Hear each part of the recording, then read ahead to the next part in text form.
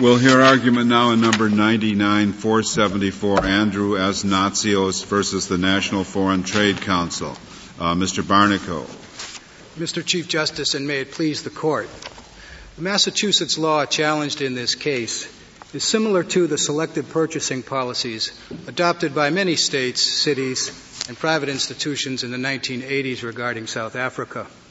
Through the 1980s and 1990s, Congress addressed both South Africa and Burma, but took no action to expressly prohibit to the states or individuals the right to make choices about their vendors, taking into account matters involving a foreign country. We think that Congress has not expressly denied to us the right to make this choice because it believes, as we do, that these laws serve important national and local interests. There's a national interest in vigorous debate over important questions of foreign policy.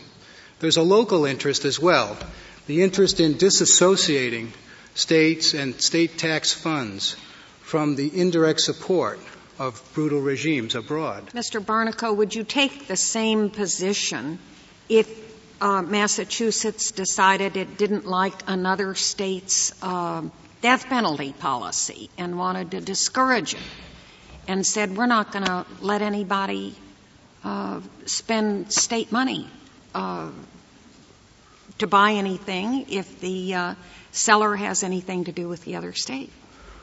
Not if the law regulated our citizens in that way, but if it were expending our own funds, as it is in this case, we would consider that to be proprietary as well under our definition.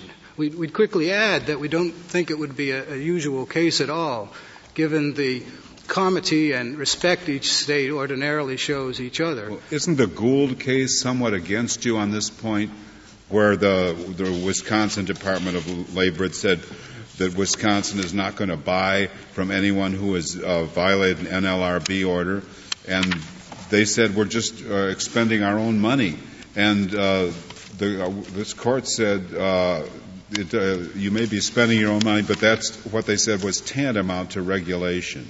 Well, we think there, in the difference with Gould in this case, is the fact that the court saw a nexus between the regulatory scheme imposed by federal law and the state action that was at issue. To give the court an example of what might be closer to Gould than our case would be if Massachusetts had somehow tied its purchasing decisions to violation of the federal ban on new investment in Burma.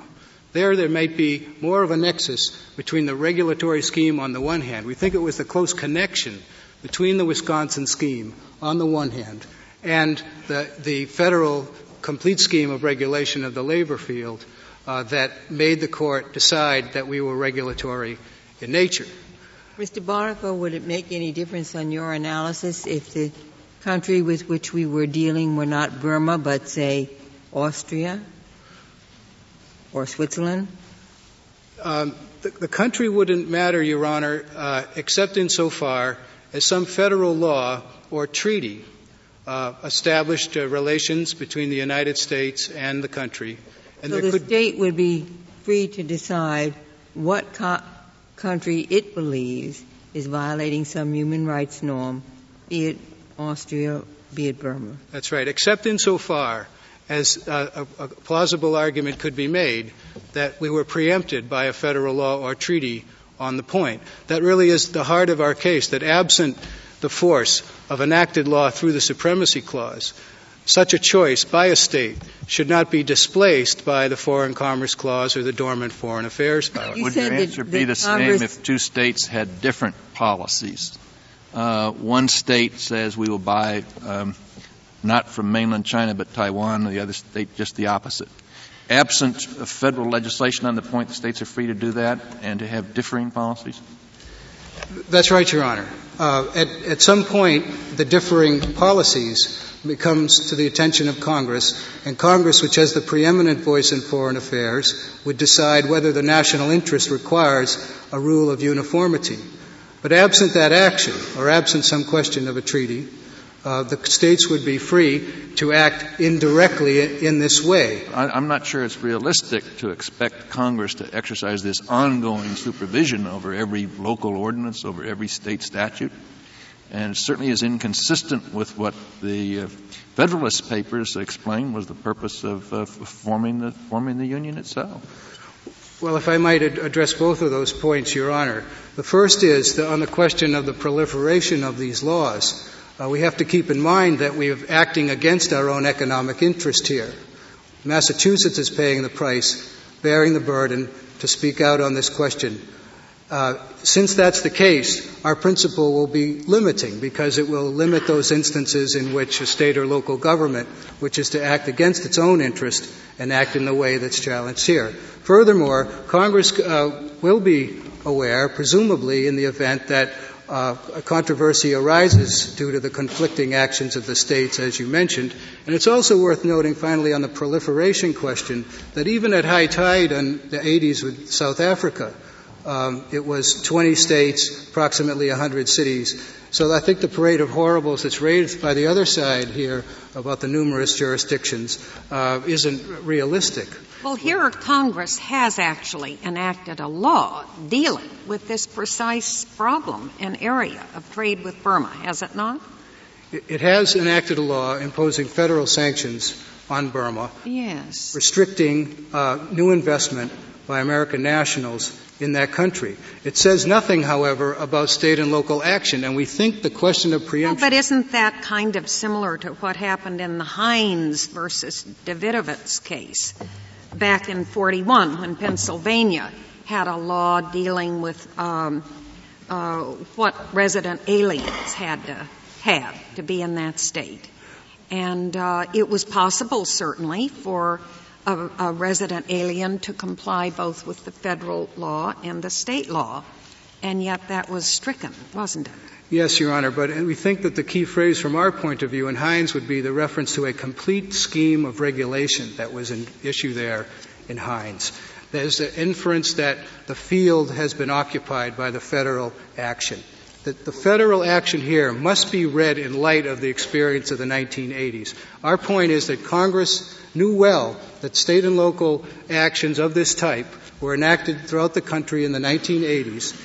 Then, when the question of sanctions against Burma arose in 1996, it acted against that backdrop. It had tolerated these types of laws. And in fact, and we think this very interesting evidence, in 1993, when Congress repealed the sanctions against South Africa, it merely encouraged the states to act as to their own laws. Well, think of California with 30 million people, probably a major textbook buyer, probably buys a lot from Massachusetts.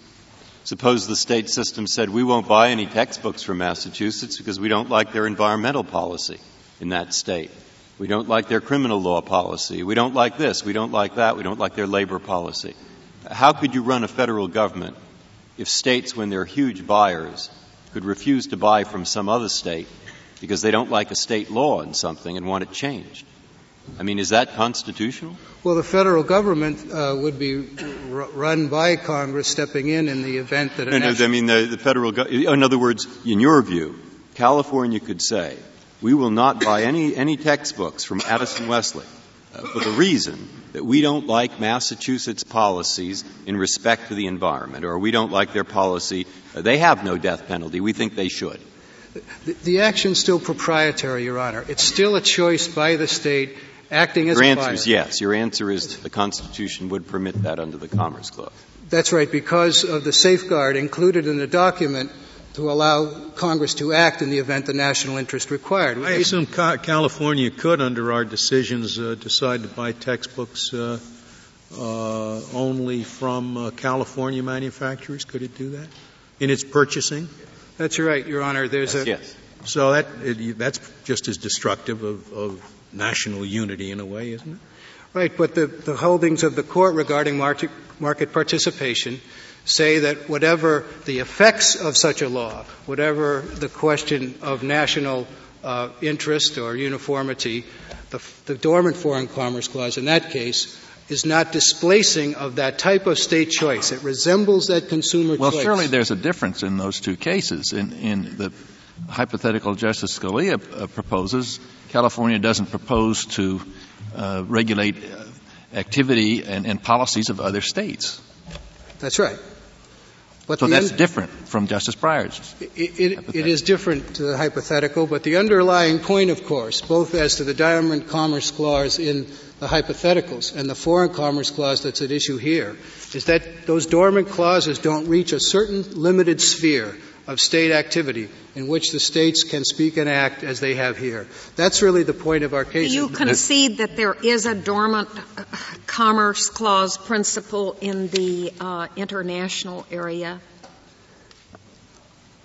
under the Foreign Commerce Clause?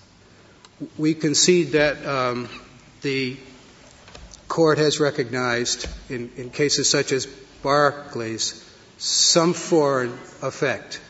Our point here is that it must be considered and applied with extreme caution in this case. That's because, to return to the historical point, the framers specifically identified those actions of a state that posed dangers in their view to the national interest. Mr. Barnacle, you mentioned before that this case is different from Massachusetts preferring itself as an economic actor, that here it is acting for reasons of foreign policy. And there's no doubt that Congress has the control power, but why shouldn't the assumption be that unless Congress says, states, you can do this, that states can't, once Congress has occupied the field, at least to the extent of having its own Burma law? Why shouldn't the presumption be exactly the opposite? That is, no state action unless Congress gives them permission. I think this case shows why that presumption goes too far. That's because, although I acknowledge that the national interest in the control of foreign policy, that's at the heart of your question, this case demonstrates why such a presumption would go too far. That there has to be a sphere of state activity so important to the states to speak, to act, to disassociate their funds from this type of regime that the framers intended to be protected. So as you come to the question of the presumption, it seems to me a similar question to the effect of the dormant foreign affairs powers. That is there a sphere of state activity such as a resolution, such as a selective purchasing law, so close to the boycotts that the framers knew so well, that ought to be protected? The presumption would go too far, just as it would operate in this case. It would simply be the fact that federal government has acted as to Burma with federal sanctions, and that's the end of the story. In this particular case, also is a demonstration why the presumption would be dangerous. Mr. Barnacle, you mentioned the historical approach a few minutes ago. Is there a historical basis for, say, prior to the 1980s, for states taking this sort of position with respect to foreign governments? You'd have to go back under our research only to the revolutionary times. In the interim, there were no such actions. I think that until the 1980s. The 80s is what we have in mind. Well, but there were in the revolutionary times, weren't there? That's right, and they included Virginia passed laws that prevented the collection of British debts, and there was litigation over that. Right. But we have a different approach, though, as to the boycotts in particular. There's such a strong match here between the boycotts of the revolutionary times and selective When you purchasing. say revolutionary times, do you mean before the Constitution was adopted? Absolutely, Your Honor, and before. I mean, I don't know that that's a terribly satisfactory basis for analyzing the thing after the Constitution was adopted. Well, it goes to the intent of the framers in adopting the Foreign Affairs Clauses, Your Honor. The question would be, since the framers enumerated a number of prohibitions regarding treaties and engaging in war and so forth, we have to ask ourselves the question, do the affirmative grants of power to the executive and legislative branches in the Constitution have a nullifying force implied? That is, to what extent does the grant to Congress and the President nullify other state actions that affect foreign affairs? And there we come to the revolutionary times, because the framers who knew boycotts well, who held them dear, did not enumerate them as prohibited, and we say would be highly unlikely to deny to the states the rights that they knew were useful and they knew were so bound up with questions of speech and choice. But if you're right, Mr. Barnacle, why have there been no boycotts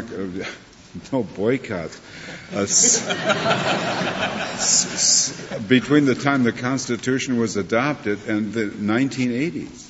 Well, I think that has to do with the fact that there was very limited global trade for those years. There was limited information available to state governments about other activities in foreign states. How about the activities of Stalin in Russia and Hitler in Germany, Mussolini in Italy?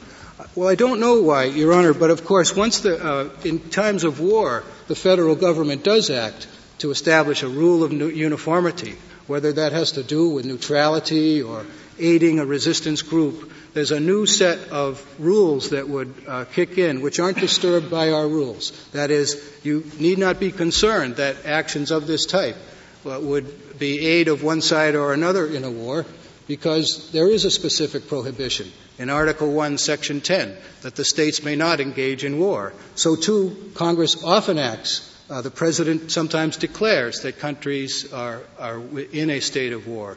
So neutrality is preserved through the action of the federal branch with authority to determine the national rule of uniformity. But, of course, we argue here that branch hasn't acted. Mr. Barnico, may I go back to an answer that you gave both to Justice Ginsburg and to the Chief Justice a moment ago, in which you emphasized the expressive nature of the boycott activity which Massachusetts is engaging in. Why doesn't that suggest that the proper way to draw the line is to allow states to express themselves, to express their views solemnly any way they want to, so long as they do not go beyond the point of verbalizing? Massachusetts or any state could pass, for example, on this theory, resolutions condemning the regime in Burma and indeed condemning those who do business with it.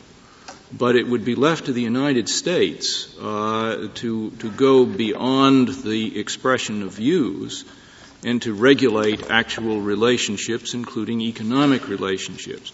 Wouldn't that be a sensible way of having a theory behind our preemption doctrine under the Foreign Commerce Clause? Well, of course, we agree that we ought to be able to speak in that way, but we don't think the rule is sufficient for this reason. We think that it leaves us open to the indirect support through the use of our money, the companies that are doing business in the country. It does that, but that is a judgment of the United States that it is not at least inappropriate for that result to occur. On my proposal, you would get to engage in expression.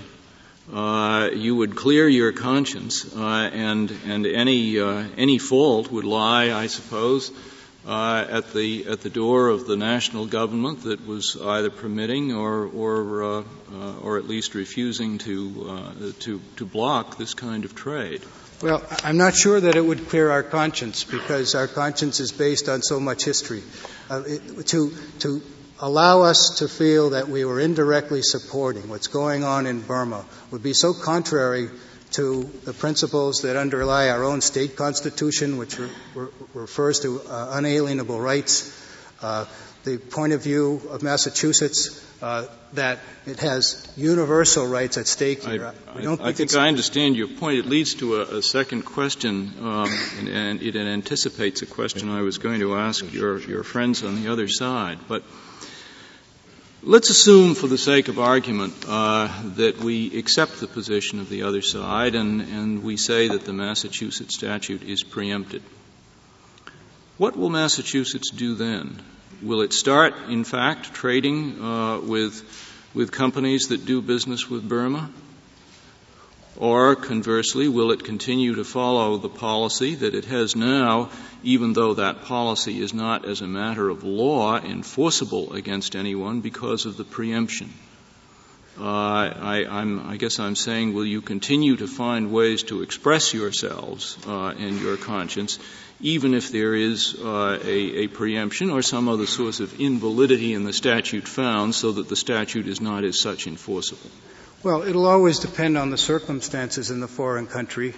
Well, I'm assuming the circumstances in the foreign country remain as they are now. Assume that today you have the statute on the books, tomorrow the statute is preempted. What does Massachusetts do, in fact, if it is preempted? Well, as a matter of state law, we'd be bound to accept the proposals of bidders for state contracts. So you would go ahead and trade with them? As a matter of state law, we wouldn't have a choice, provided that the people otherwise qualify for the bid. But it's a matter of state law that would bind you, in other words. The state law governing procurement. Yeah. But even if that state law didn't exist, I presume that if we said that Massachusetts can't do this by action of its legislature, we would also say that Massachusetts can't do it by action of its governor. The governor simply deciding, yes, the Supreme Court has said that the legislature can't bar these companies from our contracts, but just as in my capacity as governor, I'm not going to let any contracts to these people. That'd be invalid as well, wouldn't it? We'd still be here. We'd be here in the event that an executive official had decided that state law was broad enough to take into account the fact that companies were doing business in Burma. Well, you'd be here on a contempt citation.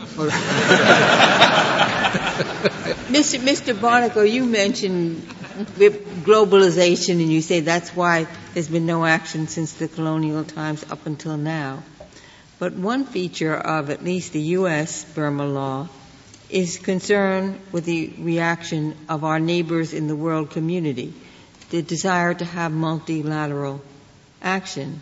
And you know that sanctions have been a controversial subject. Right.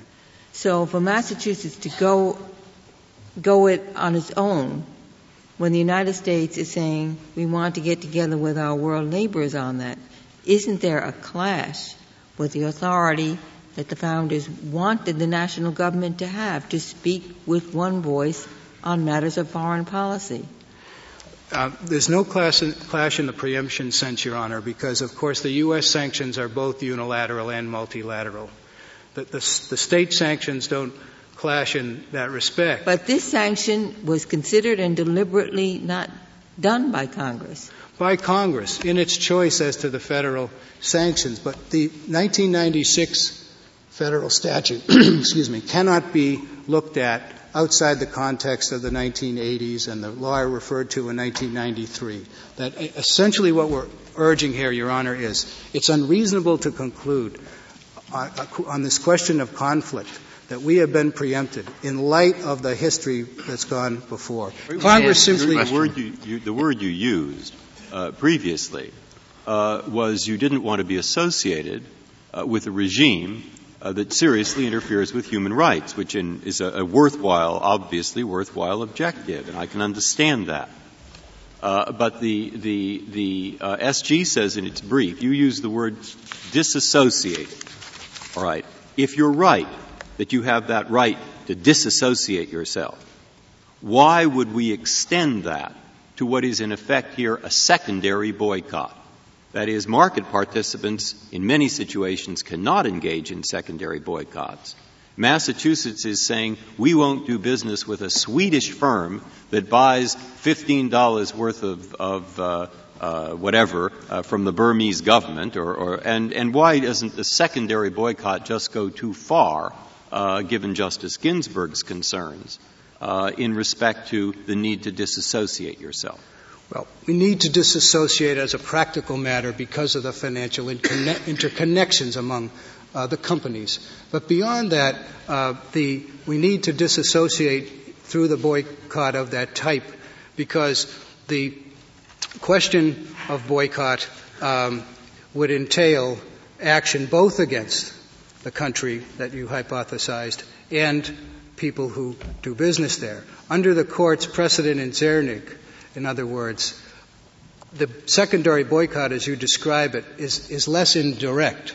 So we think in the area of law in which we're operating, to the extent that the Court is concerned about effects on international affairs, a secondary boycott is a reasonable means because it's indirect. Well, we're proceeding on the assumption in the last 10 minutes or so of the argument that Massachusetts has a right to speak on foreign affairs, to dissociate itself from certain actions.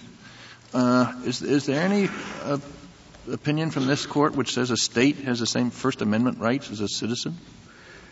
No. Can we have 50 states passing resolutions denouncing different governments? I know of no such principle that's been established. Maybe we'll establish it in this case. It's not a First Amendment right per se, Your Honor. I don't know of such a case that you mentioned. But it has to do with the values that underlie the nature of the action here, which is May I ask this question? You would concede, would you not, that Congress could pass a statute prohibiting this policy? We assume so, yes. What about the President? Could the President, by executive order, preclude this type of activity? I'd say no, Your Honor, absent a clear delegation from the legislature. You don't think his foreign affairs authority would be sufficient for that? No, there needed to be a clear statement from Congress to act in that instance, although Congress has delegated to the President important powers in foreign affairs in the past. If there are no further questions, I'd like to reserve the balance of my time. Very well, Mr. Barnacle. Mr. Dyke, we'll hear from you. Mr. Chief Justice, and may it please the Court, the first thing I think to make clear is that the purpose of the Massachusetts law, as the district court explicitly found based on Massachusetts concessions, and that's reflected at page 81 of the appendix to the petition, was to condemn Burma and to change the domestic policies of that nation. And the mechanism that Massachusetts has chosen to accomplish that, as Justice Breyer mentioned, is a coercive secondary boycott, the kind of action which no private individual would engage in, and that's undisputed in the record if you look at pages 32 and 560 of the appendix in the Court of Appeals. Massachusetts has $2 billion in purchasing power every year. If it joined together with the other states and municipalities, the estimates in the briefs are that there's $700 billion. Without enacting something with the purpose, can it just spend its money the way it wants and buy from the suppliers that it wants? Well, Justice O'Connor, I assume that question is it compelled to do business with Myanmar if it's not attempting to communicate a foreign policy? Well, there's no obligation to deal with any particular country, but if it tries to make foreign policy by saying we're doing this to condemn Myanmar to change its policies, then it's excuse me. Go ahead. What if it was just the opposite? Instead of trying to discourage something, they want to encourage the change in policy in a different state? Could they offer extra purchases from that community in order to encourage? Justice Stevens, I think it would be the same thing. It makes no difference whether it's And what if the motivation was, for example, a disaster in a particular country? Could they try to promote recovery from the disaster by fostering purchases from a company that went through a bad famine or hurricane, something like that? I think it could do that. The question is it trying to influence the government of a foreign country? And that's the essence of foreign affairs. It all depends on trying to influence their policies. That's the key to it. Trying to influence it and attaching consequences to it in the sense that they're using one of the tools of foreign policy. We have to undertake this subjective inquiry in every case. What was the purpose of it? Let's assume a state has a law against bigamy, and the king of some Muslim country is visiting the United States. He wants to stay in that state, and the state says, I'm sorry, you can't bring any more than one of your wives. And he takes umbrage at this. And it's going to seriously impede our relations with this foreign country. Well, can the state enforce its law? Justice Scalia, if it has a neutral law like that and it's not designed to target a foreign country, so that's a very different question. The state's motive can't be to influence? No, I don't think it's a question of motive. I think it's a question of objective. And what you have with these selective purchasing laws is an objective. They only work if you communicate disapproval or communicate a desire to change. Well, this is quite neutral, just like the bigamy law. We don't buy from anybody who violates human rights. Well, I think that if they said we don't buy from anybody who violates human rights, that again looks like a foreign policy decision. That's exactly the kind of foreign policy decision that the United States government makes repeatedly. What is it that prevents the states from making foreign policy decisions in the Constitution? Well, Justice Scalia, I think first of all, to go back to the questions that you and the Chief Justice had, before the Constitution was adopted, states went their own way on sanctions, and that was a severe problem. I think there's a consensus that that was one of the things that led to the adoption of the Constitution, that was an intolerable situation and that was designed to be dealt with by the Constitution. Well, it is dealt with. Congress, everybody concedes, can pass a law. If the horrible occurs that you have 50 states doing these things and upsetting foreign relations, Congress can pass a law and stop it. Isn't that enough to solve the problem that they were concerned about? No, I think it is not enough, because if Congress had to intercede every time there was a problem here, as the briefs suggest, it's just not capable of doing that. And that kind of institutional concern was addressed by the framers. They were concerned about that. Where was it addressed? I don't see any. In fact, I see provisions in the Constitution prohibiting the states from entering treaties with foreign countries, from engaging in war,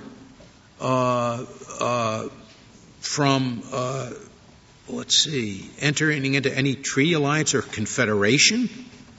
All of these things would have been unnecessary if there is some overriding unexpressed principle in the Constitution that the states cannot get involved in foreign affairs. You wouldn't need these things. Justice Scalia, I think it was an attribute of sovereignty. And indeed, if you go back and look at the Articles of Confederation, you find that the Articles of Confederation was much more explicit about the things that states could not do in the area of foreign policy. For example, the Articles of Confederation deny the states the power to send ambassadors. There's no such prohibition in the Constitution as adopted. There are other examples, the power to deal with captures, to punish piracies.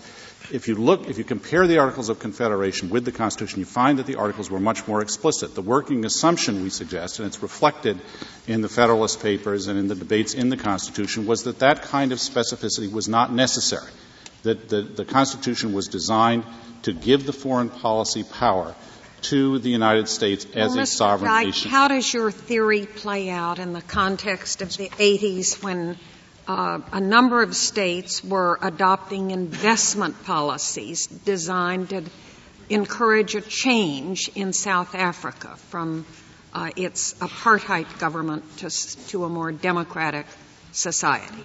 These were widespread practices by states then, were they not? They were. Now, how does that play? The very purpose of it was to change something going on in South African government, to affect foreign policy. My answer to that, Justice O'Connor, is to the extent that those states and municipalities used selective purchasing against South Africa, they were unconstitutional. And, of course, this Court never ruled on that. Now, the Solicitor General takes a different view, I gather, in the brief about that. I don't think on the selective purchasing. Now, what they had in connection with South Africa was two kinds of laws. The selective purchasing law, such as the one we have before the Court today, and I've just said that our view is that was clearly unconstitutional. They also had divestiture laws, such as came before the Maryland Court of Appeals in the Board of Trustees case.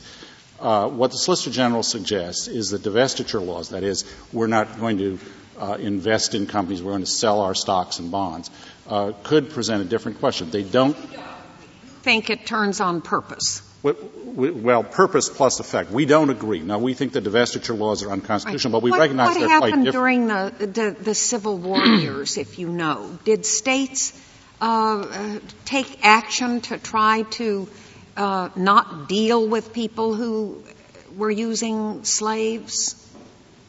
What did weren't there actions taken by states in those years along the lines that Massachusetts is taking now? Or do we know? Against the rebellious states?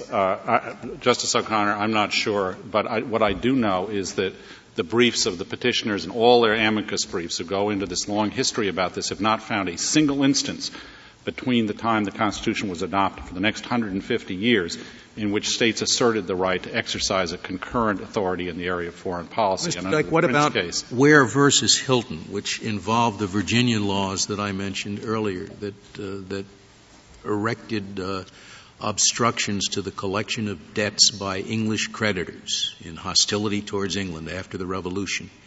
A federal case involved a challenge to those laws.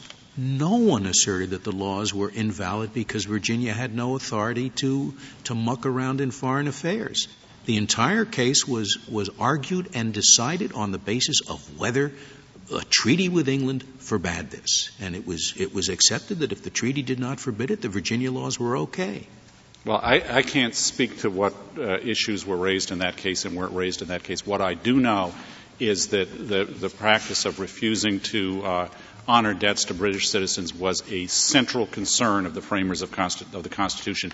They did not want the states to be able to go their own way on that issue, on the issue of sanctions. Those were the things that concerned. By a treaty, which the Constitution expressly says the states must respect. But there's no provision there that the states can't do anything that affects foreign affairs.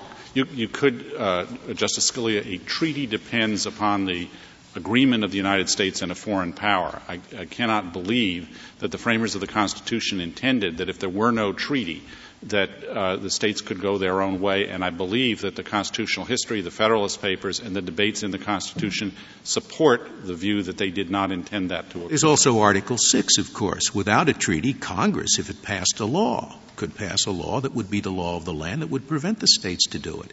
But certainly those two protections are entirely adequate to prevent all of the horribles that we're concerned about, that the states are going to go running off with our foreign affairs power.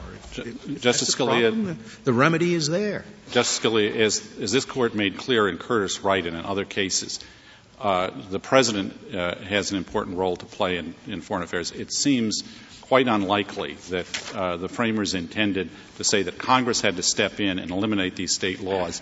And otherwise, the President's conduct of foreign affairs could be hampered just as much as the states wanted to hamper. You're not talking just about states either. I take it you're talking about the possibility of cities adopting this. 39,000 municipalities. And this Court, again, we're not just relying on the Zhernig case, as important as that is, but in the Pink case, in the Belmont case, in the Sabatino case, this Court has assumed again and again and again that state action may be precluded without the necessity of a formal congressional statute. That's affirmative action by the President. I asked your opponent, he thinks affirmative action by the President wouldn't be enough, but perhaps affirmative action by the President would be. But the question is whether without either congressional action or presidential action is this foreclosed. And I'm curious to know, if it all turns on the motive to impact on the foreign country, would it also prevent the state from making its own direct decisions? It just would refuse to buy anything itself from Burma. Well, I think that would be a very different case, Justice It would be Stevens. different, but would it not be decided the same way under your analysis of motive? If they're intending to communicate a message. They say, we're not going to buy from you because we don't like your policy towards certain minorities or something of that kind. That would be forbidden. But, Justice Stevens, it's not a question of motive. It's a question of objective. It's not trying to get into the minds of the legislators. We have here a situation in which these things only work if you communicate disapproval. No. That is the objective of the statute, and they do it through this very coercive secondary point. So, in effect, in the only case in which it would be true on your theory that the state could, as you said a moment ago, decide who to deal with, would be the case in which the state says, we are simply going to deal with domestic companies. We're going to keep the money within the state borders. Because the moment the state said, well, we'll deal with people outside the state, but we're not going to deal with California or we're not going to deal with Burma, there will always be a policy reason behind that, and it will always, as I understand it, be forbidden on your view. I don't think, Justice Souter, that there will always be a policy reason behind that. I think that states and municipalities constantly make purchasing decisions based on price and quality. Exactly. But I'm assuming that I think the whole assumption of the case is that there is a departure from the usual purchasing regime of generally accepting the lowest responsible bid. And if there's going to be a departure from that regime, and it's going to be for any reason other than merely favoring domestic producers, I presume there's always going to be a non-economic policy reason for it, and it will always be unconstitutional in your view. If they announce that they are trying to change the policies of a foreign government, to condemn the policies of a foreign government, and they take action, yes, in our view, it would be unconstitutional, but that is a different case. When you say condemn, would it be condemnation if the state simply said, look, we realize we're not running the foreign affairs of the United States, and we realize that we're not running Burma. But we do have responsibility for keeping our own hands clean, and we are not going to buy any goods derived from Burma. Would that be a condemnation sufficient to violate the Constitution in your view? In our view, it would, but we would say that's a very different case. This is not limited to goods coming from Burma. I realize. It's highly doubtful that Massachusetts buys anything from Burma. What they're trying to do... Well, we want super hands clean, so we're not going to deal with anyone who does deal with Burma and so on. If we're not going to buy computers from a German company because they sell pencils to Burma. That is highly coercive, and it has nothing to do, in our view, with the notion of disassociation. You shouldn't turn upon the coercion. I mean, if states cannot muck around in foreign affairs, I assume that you would have to say that the governor of New York could not condemn the policies of South Africa or the policies of Nazi Germany. If he coupled that with a remedy, with a coercive sanction, no, he could not do that. Why do you need the coercive sanction? Doesn't it interfere with our foreign affairs to have 50 state governors going around, condemning Adolf Hitler as a fiend if indeed the federal government is trying to, accommodate him or whatever? Rehabilitate him. I think it's highly undesirable. It may possibly, under some circumstances, cause foreign policy problems that could create an issue. That could never come before this Court. And our view is that Why? A mere speech by the governor? I don't see how if that cannot be the subject of legal action, then it seems to me that this is not an expressive case. As you implied a moment ago, it's a case about dollars and cents. No, I think it's a question of making foreign policy, Justice Souter.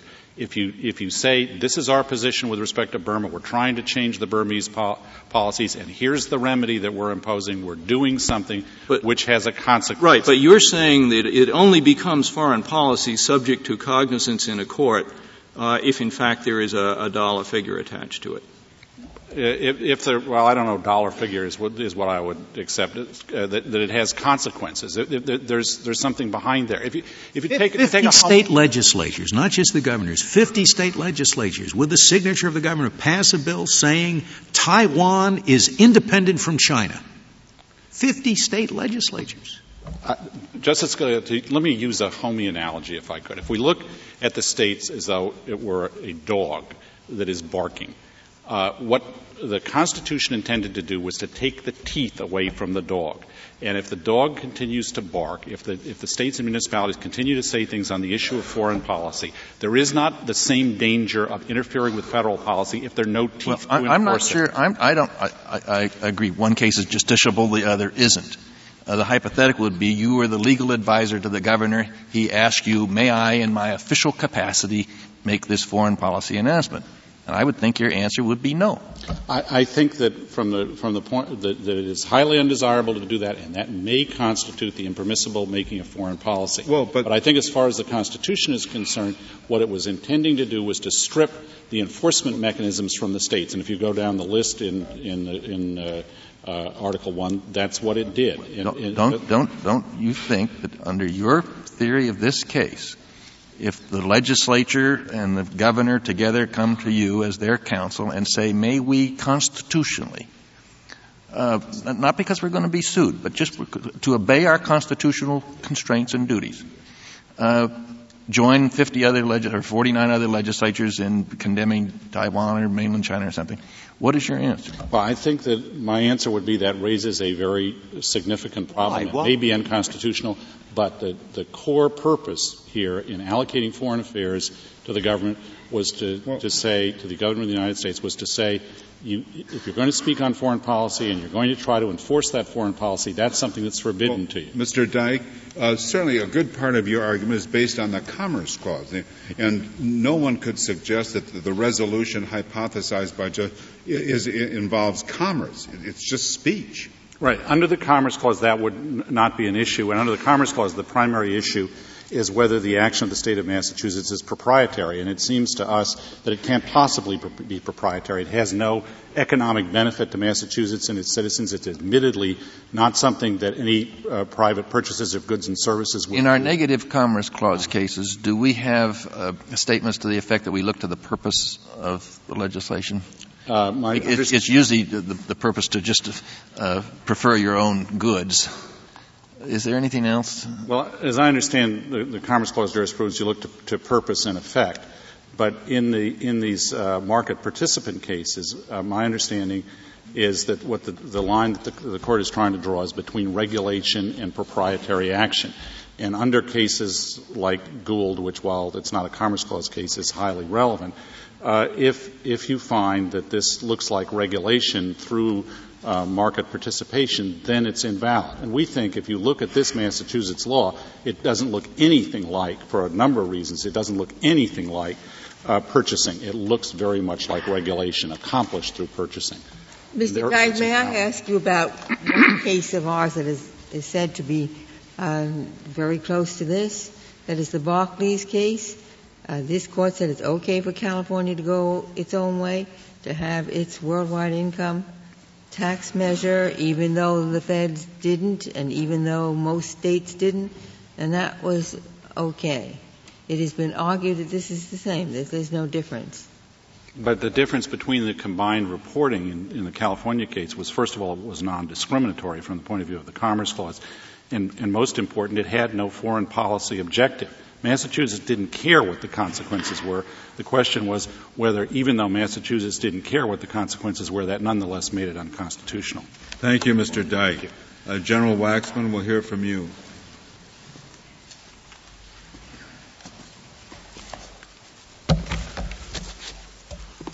Thank you, Mr. Chief Justice, and may it please the Court.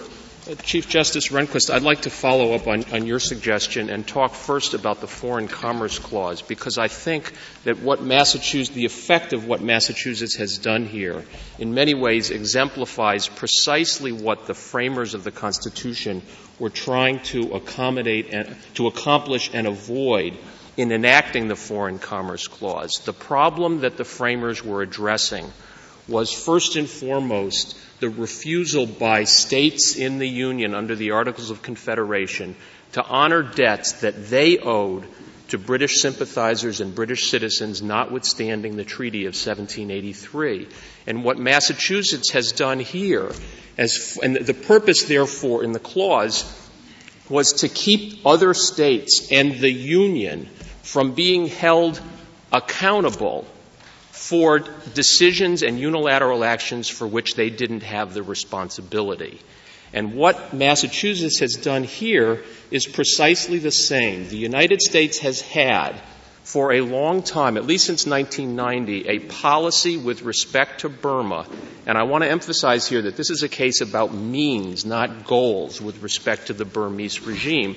We have had a policy that has emphasized in resolutions, in executive orders, in the Federal Burma Act, and in the President's 1997 executive order, the importance of a coordinated multinational effort, because in the view of the national government, it's the only way we can have an effective voice with respect to Burma. But Massachusetts, by choosing to extend sanctions to foreign companies, has created a considerable source of irritation with our trading partners and our allies, and has directly hampered our efforts to achieve multilateral action. Instead of our conversations with the EU and ASEAN and other countries that had been taking place about what to do about Burma, our conversations now are what to do about Massachusetts. And we have been treated to the spectacle of delegations of EU officials and other foreign officials writing to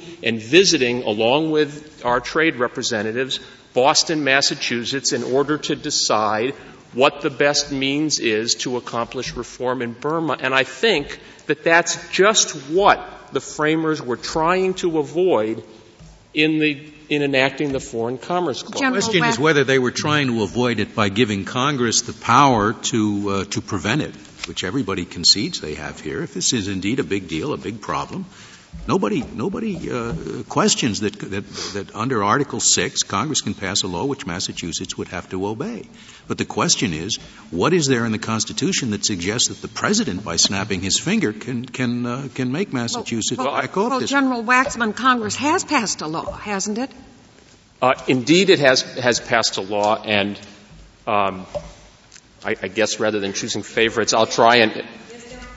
We think that there is preemption under the Hines-Boyle international paper articulation because, as I was starting to suggest, the federal law, the Massachusetts Act stands as an obstacle, and I'm quoting now from many, many opinions of this Court. The test is, stands as an obstacle to the accomplishment and execution of the full purposes and objectives of Congress. And I've pointed out one of three ways, and I will elucidate the other two if I may, in which what Massachusetts has done has interfered. Now, Justice Scalia, your point, if I recall it, was that, well, that's fine, we were really concerned about it, and we gave Congress the power to say, no, we don't like that, you can't do that. And I think that's incorrect for two reasons. First of all, the Foreign Commerce Clause, of its own force, preempts state laws surely, and this Court has decided it many times, that discriminate on their face against a particular country. That was a principle that was elucidated by this Court as far back as Cooley versus Board of Wardens, where the Court pointed out that one of the main objects of the Constitution was, quote, preventing discriminations favorable or adverse to commerce with particular foreign nations that might be created by state laws. And I know that there is considerable uncertainty about the scope of the operation of what has been called the dormant Foreign Commerce Clause, but in essence the preemptive scope of the Commerce Clause itself, absent positive legislation. But there has never been a question from the start that with respect to a law like this that singles out and punishes and sanctions commerce with a particular foreign country, that there is preemption by the Foreign Commerce Clause of its own force. Now, secondly, it would be a regime that would be highly inimical both to the national government and to our states in the federal system to require Congress or the federal executive to expressly keep track of and preempt each one of these actions. And I'd like to just explain. To that, it seemed to me, Mr. Dyke made the same point. Couldn't they pass a general statute making into positive law the very position you're asserting here today? Yes, I think they could. I believe that they could. I don't think that they could do the converse, or I'd question whether they could do the converse. But you state I'm suggesting that the constitutional rule that you advocate today could be enacted by Congress as a statute. Yes. In fact, our position is that at least with respect to Burma, where there is one voice and the voice has spoken, and the voice has spoken quite clearly with respect to means, it is preempted in any event, either by operation of the Foreign Commerce Clause or by the federal action. But if I can just go to the point, Justice Scalia's point about what's so bad, what would be so bad about requiring the national government to act, I would just say, first of all, with respect to the national government's ability to regulate foreign commerce and conduct foreign affairs, it is well known that that effective diplomacy often, probably usually, requires that things be done and not be done publicly and expressly. And the Austria example that I think Justice Breyer gave is, I think we are being treated to a vision of that point precisely. Secondly, as this Court recognized in Curtis Wright and as the IEPA statute recognizes, fast action is required. By the time the problem may have festered and come to a head by the time the national government can go through the processes necessary to preempt. And I also would say, with respect to federalism and the comity that our system requires, that it is a wholly unnecessary irritant that would constantly come up in the context of our political system if in the area of foreign affairs and foreign commerce, the national government, in order to pursue the objectives that the Constitution gives it, were required to single out. Now, Massachusetts, we preempt what you have done, and the village of Tacoma Park, we preempt what you have done. The question was raised earlier about the South Africa sanctions, which is, so far as we know, since the beginning of the Republic, the only instance, and not only the amicus brief citing the petitioner, but all of the scholarly articles that are cited in those briefs we'd reviewed, and there are not instances of governments acting in their procurement capacity to do this. But in the South Africa example, I think it's important to recognize first that in 1986, the South Africa case was decided by the Maryland Court of Appeals in 1989, and I believe it's the only decided case, that there was a congressional resolution, the National Congress, explicitly allowing states to do this. And there was a provision in the South Africa law that was passed that granted an exemption to states engaging in localities engaging in procurement with federal dollars from the general federal rule that required that the lowest bidder, the lowest responsible bidder, get it. So I think the South Africa example, to the extent that it consists of the only precedent that we have, is highly distinguishable because here, in addition to the point I made about the frustration of the national government's objective to pursue a multilateral strategy, the Massachusetts law is also inconsistent and therefore frustrates the objectives of the federal law in two other respects. First of all, and the legislative debates about this couldn't be clearer, Congress considered much more stringent sanctions. It considered precisely what Massachusetts has done, and it deliberately chose what it called a middle path. What Massachusetts, that is not to prohibit precisely what Massachusetts has. Thank you, General Waxman. Mr. Barnacle, you have 4 minutes remaining. Thank you, Mr. Chief Justice, and may it please the Court. First, I would like to go to the question of the reason why foreign officials have visited Boston in the last few years, and I must point out a federal statute not previously mentioned in the argument today, which is the federal law adopting the Uruguay Round agreements under the GATT. We, through the United States, we have been purported to have been held to a new round of international trade agreements. The foreign complaints that you've heard described are complaints under that agreement. Our point is simply that in this new world of global trade and new international agreements, this type of contact will be common.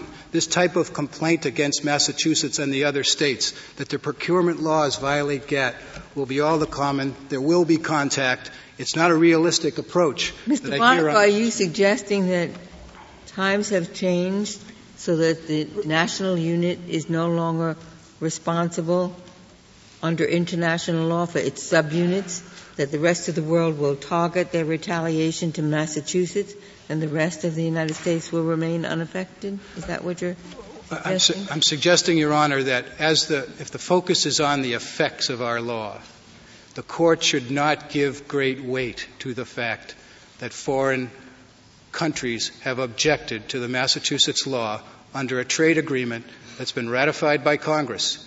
We take that agreement to mean, and the congressional action to mean, that Congress knows full well that states will have complaints made against them of this type. That's why I thought perhaps, and I thought maybe you agree on this, I'm not sure, that whatever it requires, we should treat the Foreign Commerce Clause the same as the Dormant Commerce Clause vis-a-vis states. And if in fact they could do this, give us that you'd have a regular body of law, we'd know how to apply it, and what Massachusetts could do vis-a-vis Texas, it can do vis-a-vis Austria, et cetera, at least for purposes of this case. Is that your view? Yes, Your Honor, and that's why we urge the Court, under both of those constitutional provisions, to recognize what we've described as a market participation exception. That's why we've argued that the boycott, so close in nature to that type of state activity, was not within the thought of the framers as to either of those dormant clauses. That's the way to handle this, to preserve to the states a limited sphere of activity, which has speech components and consumer components. Of course, what I'm thinking of is the kind of nightmare where all the right-to-work states pass laws stopping procurement in the unionized states, and all the unionized states pass laws trying to stop procurement in the right-to-work states. And that kind of sort of chaos is what's worrying me under the Dormant Commerce Clause. Well, those questions will remain for Congress. Under our rule, they would be proprietary. We can only hope, though, as I mentioned earlier, that there is a comity owing between sister states that's not owing to the government of Burma, certainly, and Massachusetts has the right in this instance to exercise that proprietary power, that limited sphere of power cabined. There's a historical basis for assuming that the framers did not intend to take the boycotts out of the hands of the states, just as we know the power of boycott remains in the hands of every American Mr. Barnacle, citizen. you said there's comity among the states and there's not comity with Burma. But it isn't Burma. As you yourself recognize, Massachusetts has been visited by an ASEAN delegation, by an EU delegation. So it's the rest of the world of which we are part that may disagree strongly on the efficacy of sanctions. I acknowledge that, Your Honor, and I point to the 94 law in the GATT simply to say that this will be common in our view. State and local laws, not of human rights dimension, but all kinds of laws will be subject to attack by foreign governments. Thank you, Mr. Barnacle. The case is submitted.